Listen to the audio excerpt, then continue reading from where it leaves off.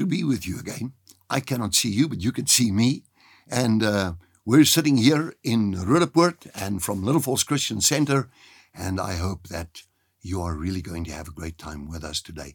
There's lots of information often displayed on this screen there where you can go and link to the church and live view on Sunday when we go online.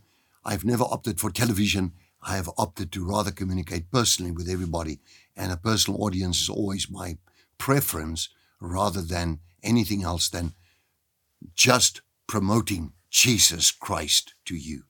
And may this change your life forevermore. In John 6:63, he said, sanctify them by thy word. Thy word is truth. I should say John 17:17. And then John 6:63, he says, the words that I speak to you, their spirit and their life. He said the letter kills, but the spirit gives life. The words that I speak to you, their spirit and their life. And I said here, where Paul is saying these words, he says that your love abound, in Philippians 2:9, displaying itself in greater depth and in real knowledge and in practical insight. Real knowledge. How many of us, me being equally guilty in younger years particularly, would just read over the Bible. Just say, I got to read 3 chapters this day, read 4 chapters, and you sit there, but you do not realize that every word, as I said yesterday, becomes a sentence.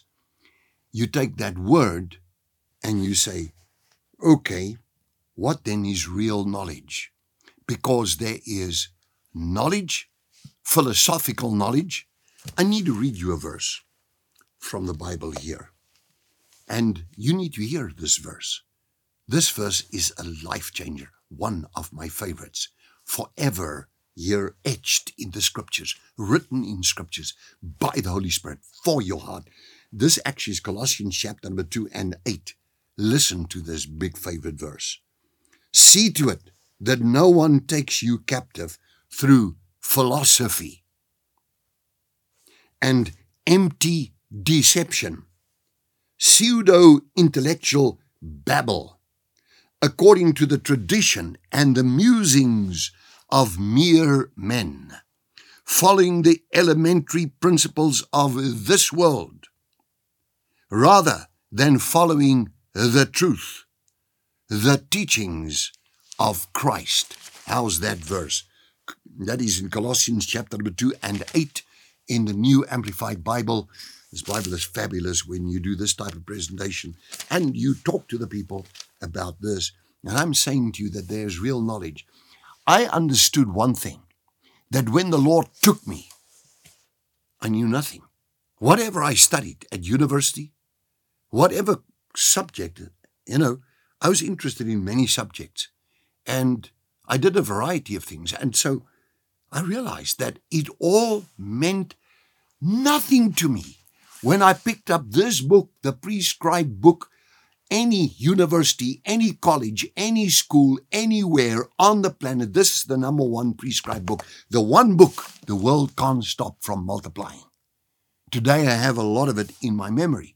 But I can tell you today that when the Lord took me and I discovered real knowledge, I'll never forget, I said this so often, the first 6 weeks that followed, I went through the New Testament alone 3 times.